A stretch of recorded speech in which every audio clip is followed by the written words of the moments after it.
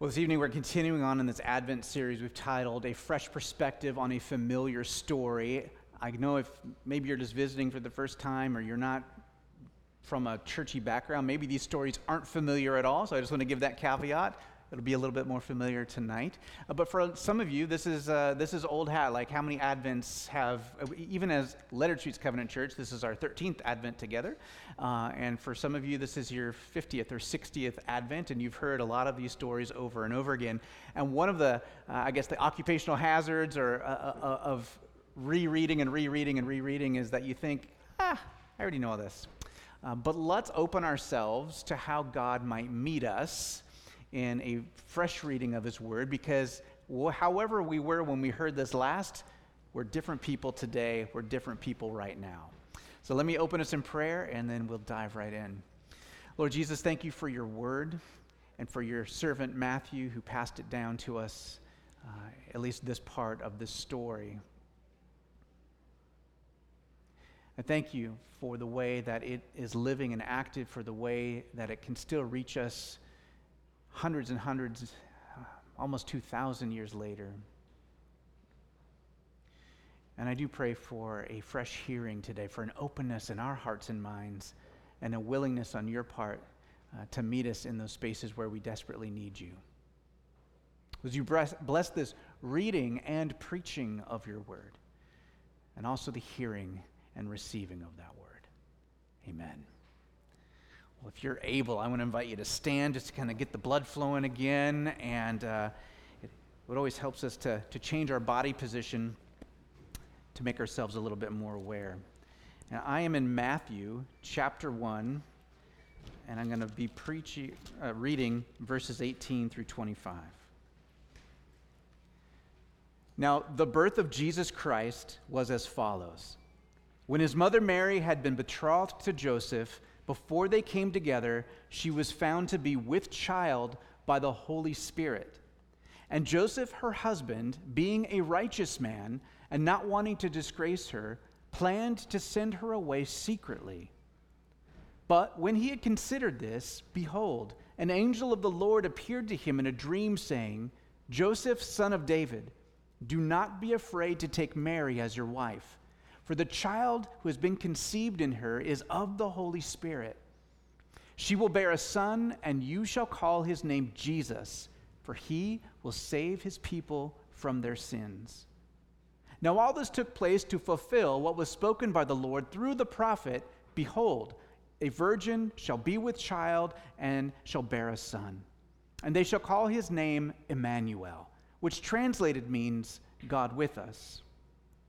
And Joseph awoke from his sleep and did as the angel of the Lord commanded him, and took Mary as his wife. But he kept her a virgin until she gave birth to a son, and he called his name Jesus. The word of the Lord. You may be seated.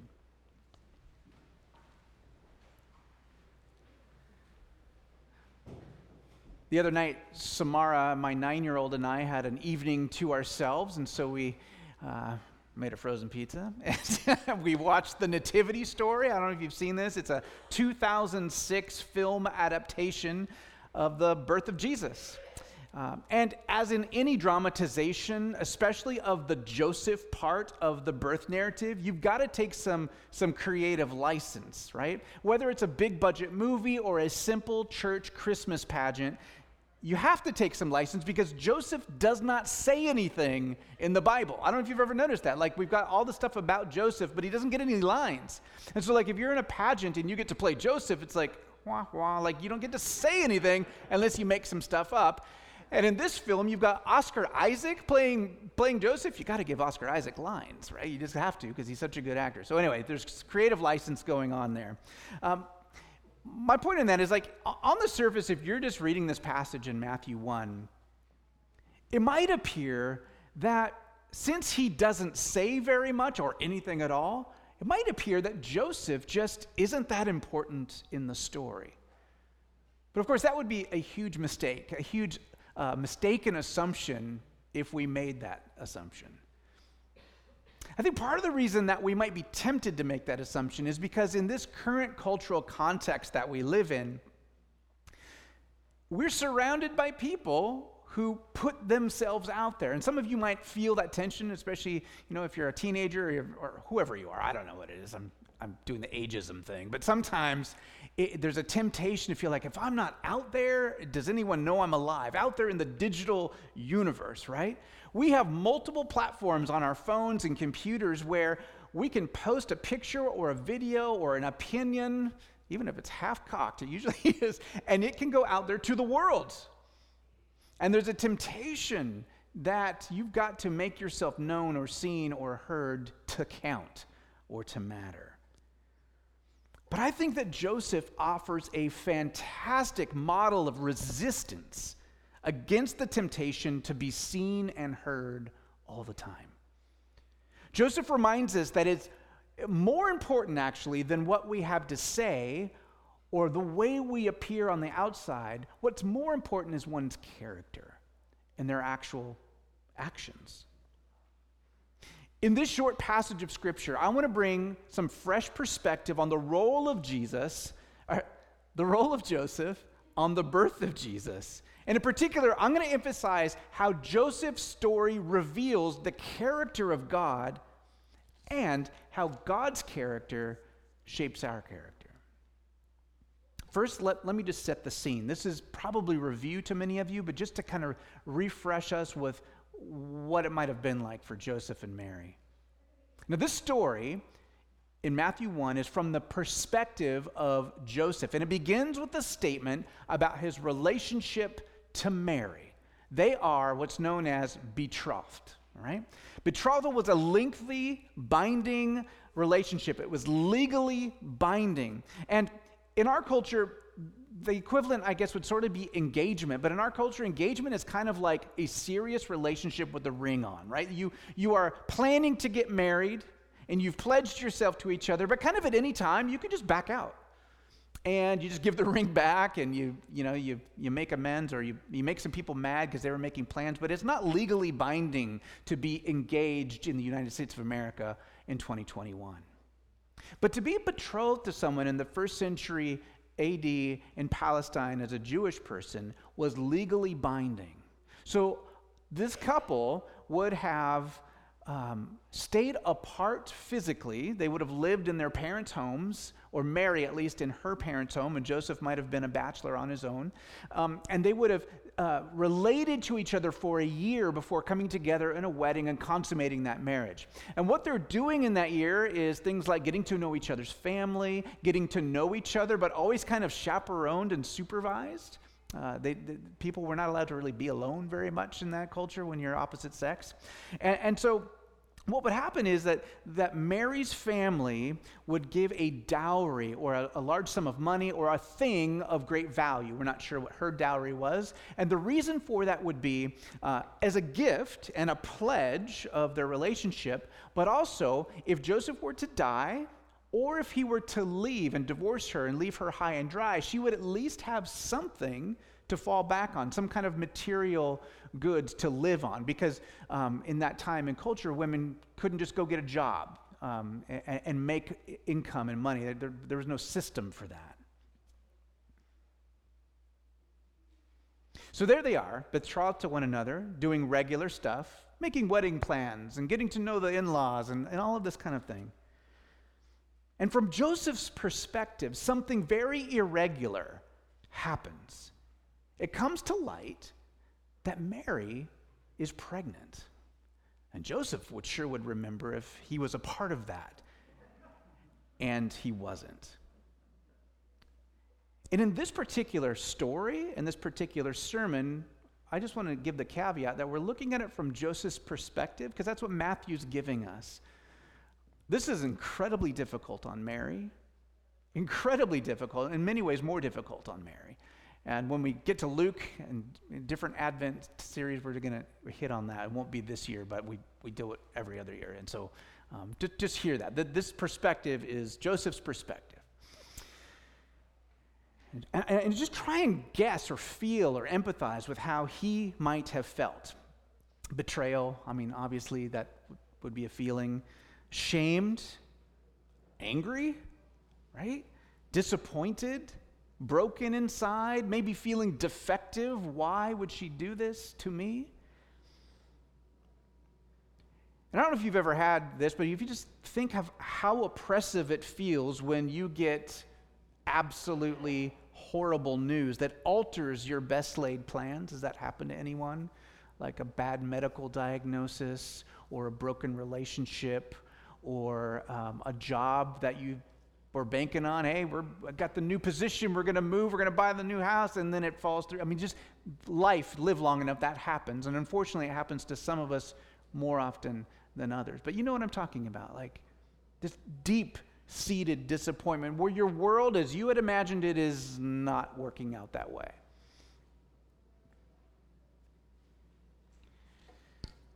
What does Joseph do about this?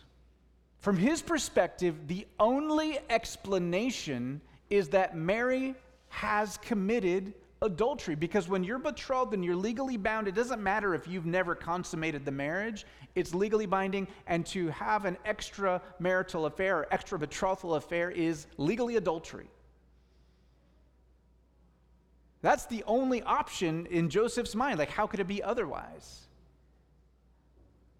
So let's talk about Joseph's options as a first century Jewish man who's known as a righteous man.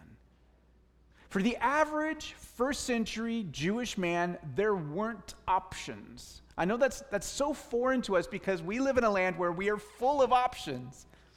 But Joseph really didn't have any options. According to the dominant interpretation of God's law, adultery required justice against the offender. And to make matters worse, at that time, in the first century AD in Palestine, you're also occupied by Rome under Caesar Augustus, who himself made it illegal for the man not to press charges against a woman who committed adultery. It's crazy. So to be righteous, to be law-abiding, to be faithful to the interpretation of God's word as he understood it, Joseph would need to divorce Mary. Now, Mary may have tried to explain herself, but again, put yourself in Joseph's shoes. At that time in history, God had not spoken to a prophet for 400 years. And all of a sudden, God is speaking again through angels to a likely late teenage girl and said, I got you pregnant. What are the chances?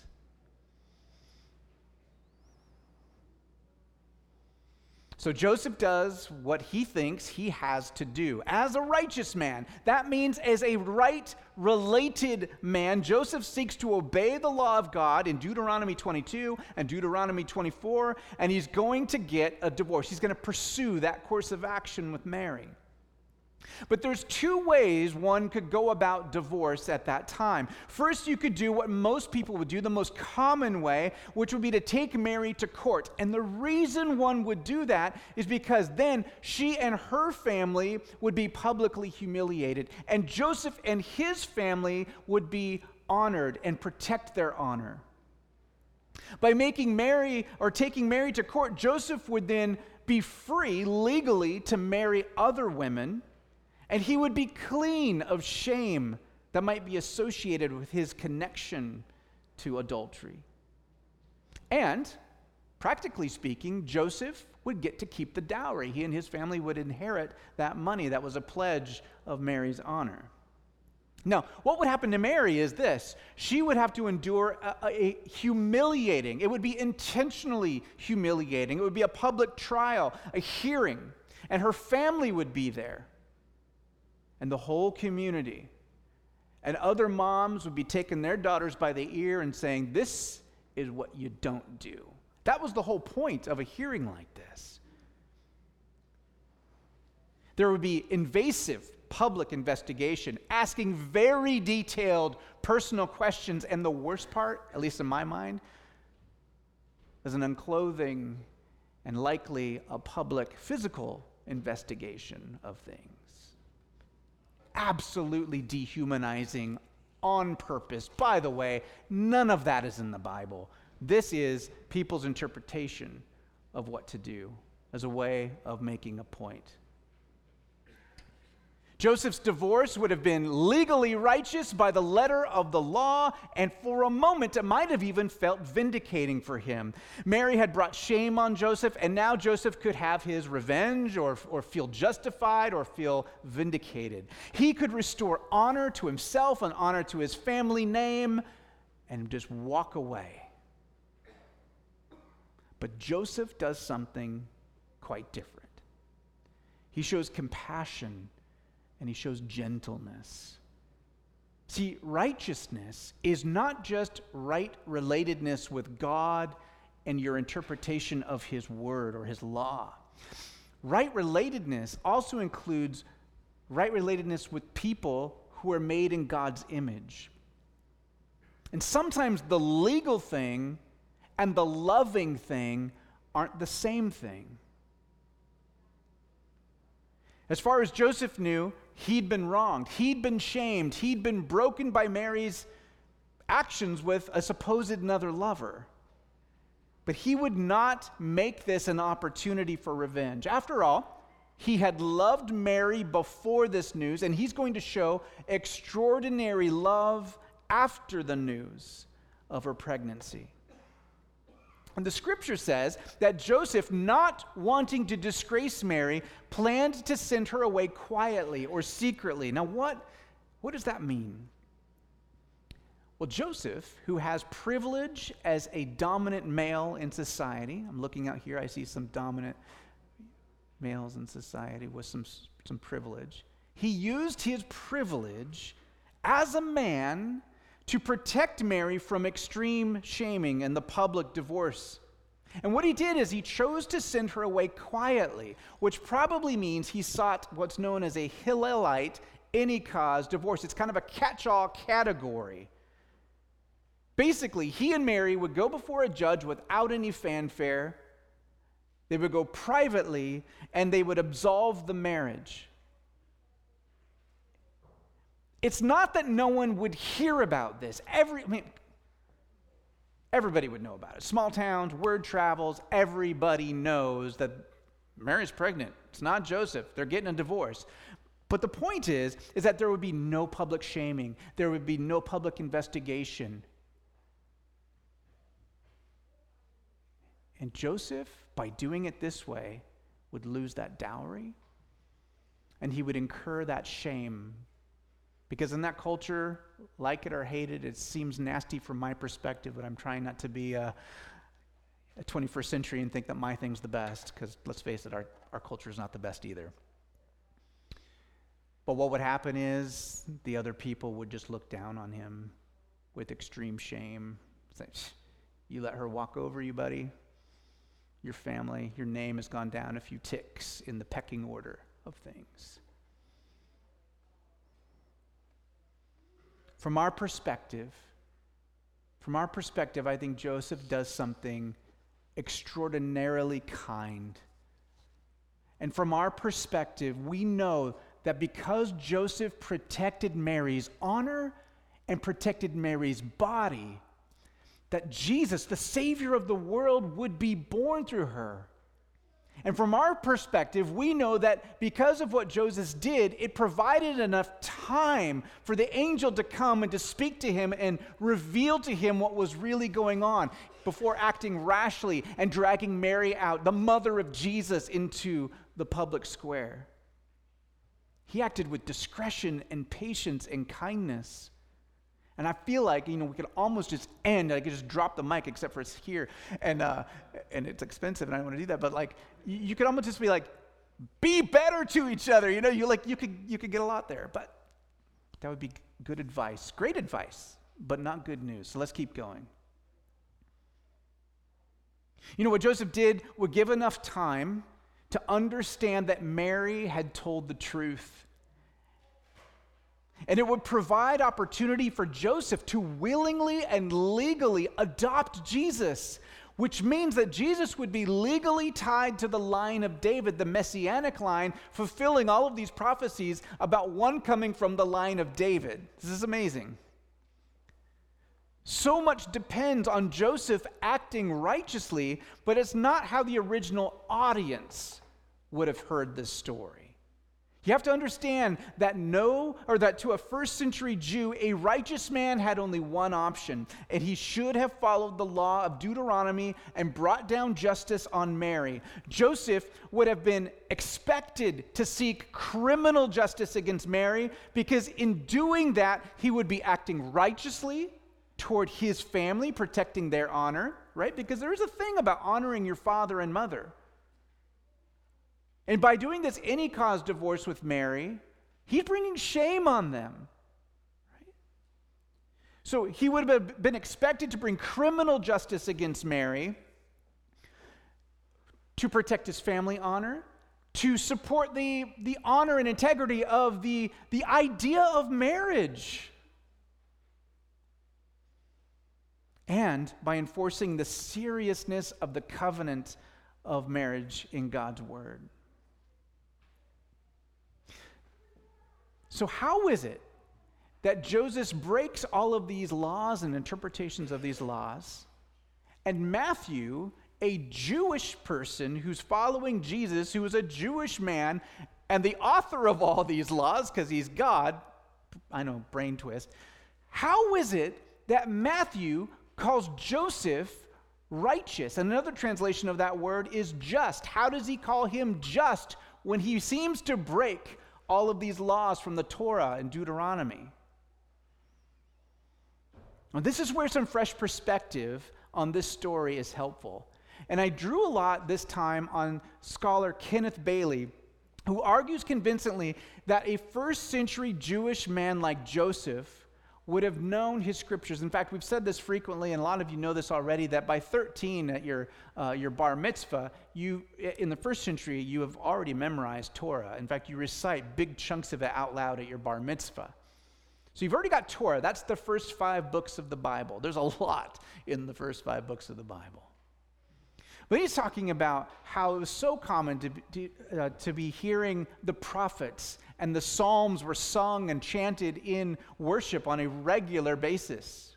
Okay? So he's filled with all of the scripture. And Joseph would have been informed by the Torah, the first 5 books of the Bible, but he would also know the writings and the prophets. And Joseph is a student of Scripture and has allowed Scripture to form his understanding of justice. Kenneth Bailey suggests that Joseph acts in line with the character of God as revealed in the narrative sections of Torah, where, so Torah, you've got all of these lists of rules, right? Leviticus, Numbers, Deuteronomy, we're talking about all of these laws, what to do if someone commits adultery, what to do if your ox gores your neighbor, and all of this stuff. Here's what you do if you do that. But, the Torah is also full of stories. You got Abraham and Isaac and Jacob, you've got Adam and Eve, you've got Judah and Tamar, you've got Joseph going into slavery in Egypt, and all of these incredible stories.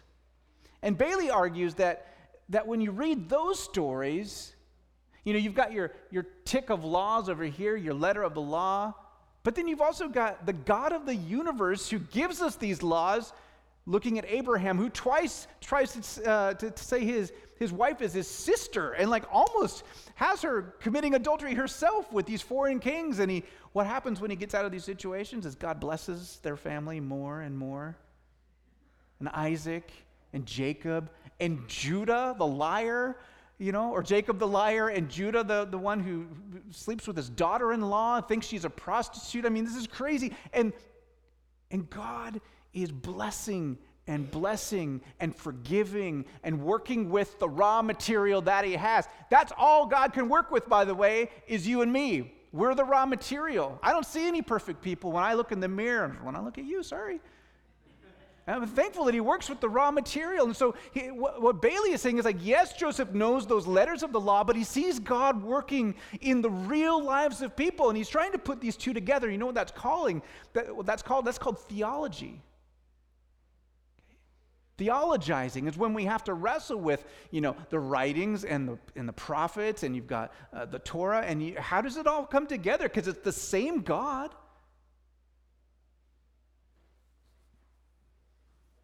And he particularly points out that Joseph seems to be influenced by the prophetic passages known as the servant songs. There's 4 of them. They're in the prophet Isaiah.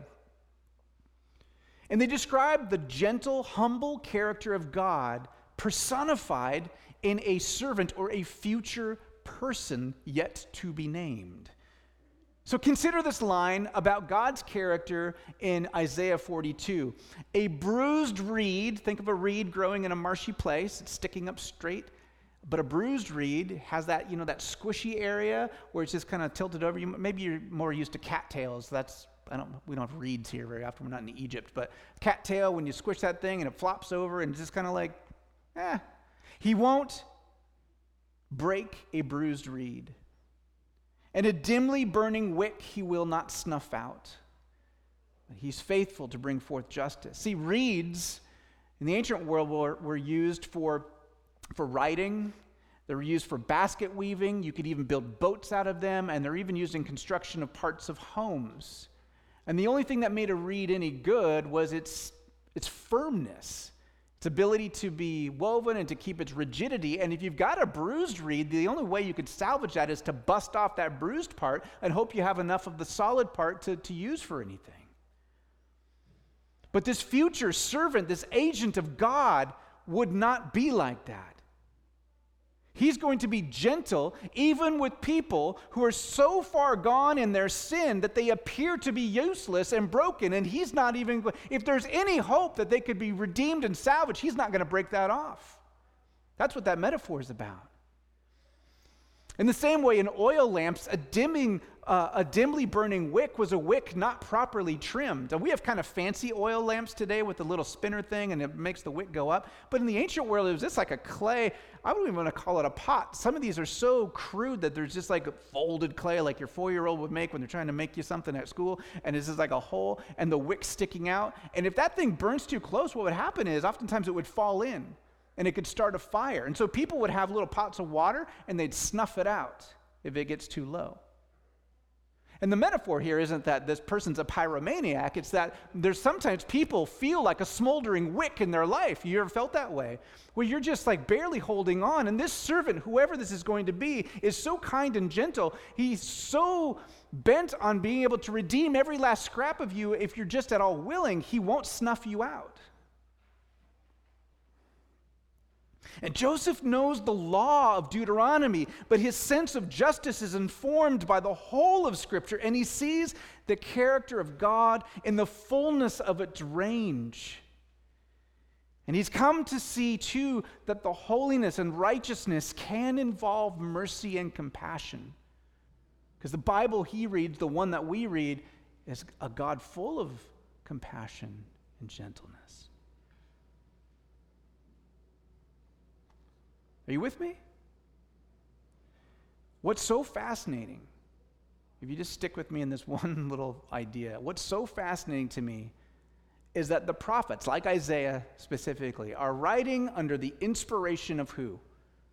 God, right? God's inspiration, human words, human style, but this is God's word, right? And this baby that Mary is carrying is, we've come to know, God. Jesus is God in the flesh. Stick with me. And so Joseph is actually influenced by the character of Jesus before Jesus is born in the flesh.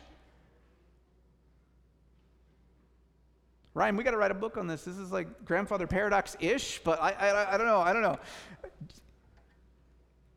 Joseph would raise this son because he was formed by the Son's character before the Son was revealed to him in human form.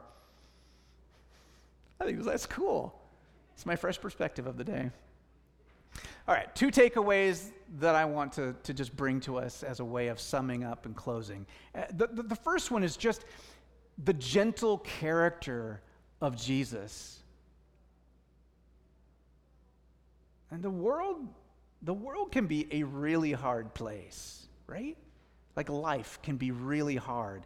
We get beat up, disappointed, discouraged, injured in body, injured in spirit. And we learn, most of us, how to survive. Like, we learn how to get by, and usually that creates sharp edges on our personality, right? We know how to hide certain things. We know how to get through life. But it's really hard for most of us to be truly vulnerable because we've been smashed up so many times. Hold it close to the chest, right?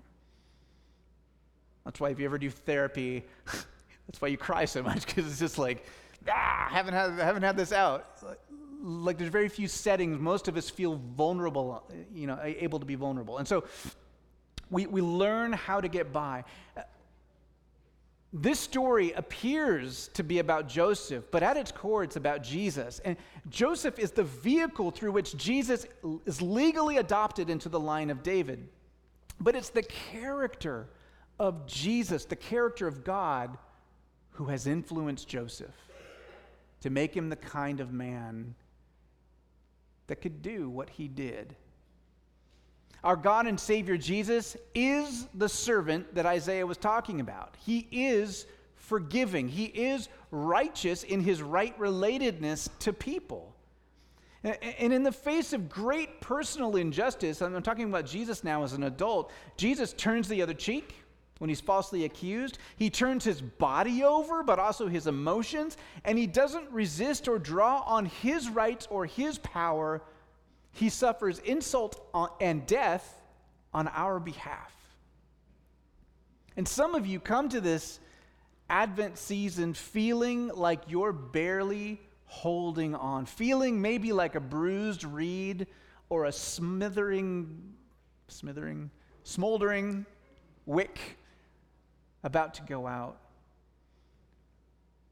I mean, some of us just overextend with our responsibilities. We just keep taking on more, and like, why? Now I can't let people down, right? Some of you, yeah, I know you know what I'm talking about. Others of you are grieving great loss in this season. Some of it's recurring.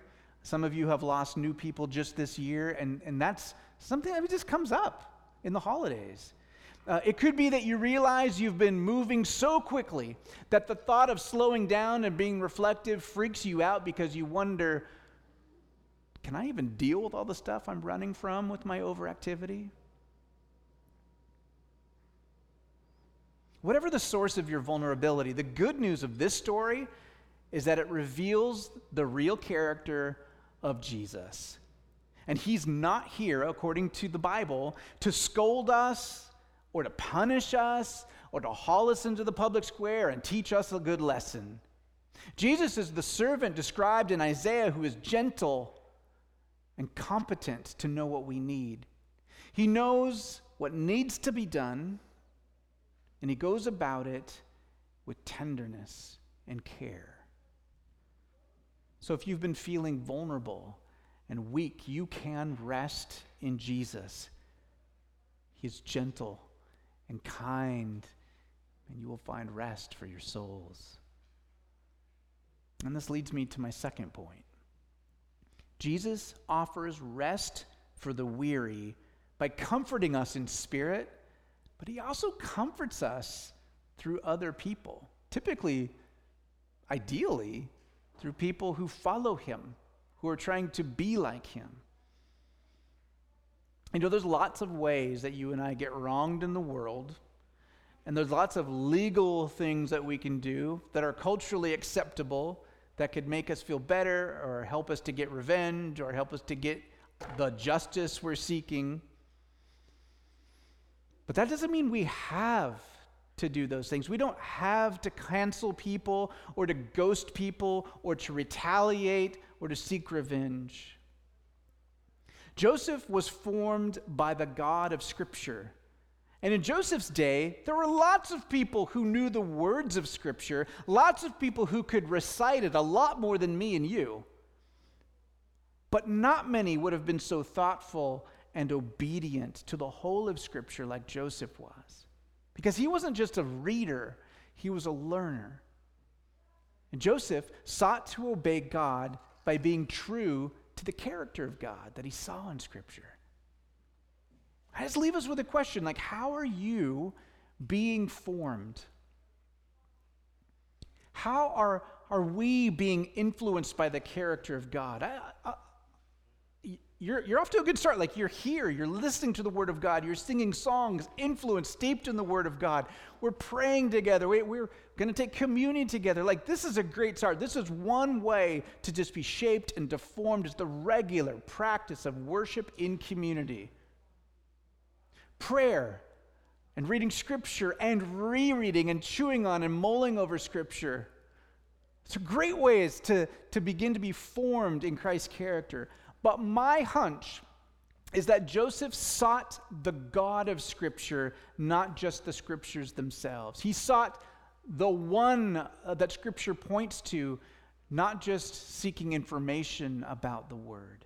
And my guess is that when he heard the news about Mary, he felt like a bruised reed and a smoldering wick himself. And I think that he went to God and found comfort. And in that place of comfort, he could pass it along to Mary and do better than he had to do. Sisters and brothers, how do we become more like Jesus? I think the first step is we have to receive his love. We have to get in touch with that broken reedness and that smoldering wickness that we feel and receive his love. We have to be truthful with our own weakness and vulnerability. And the good news is that Jesus came with the intention of rescuing us and transforming the world that we live in. Would you pray with me? Jesus, thank you for this good news of your character, of your trustworthiness, and for the invitation to receive your love and forgiveness, your healing, and your transformation.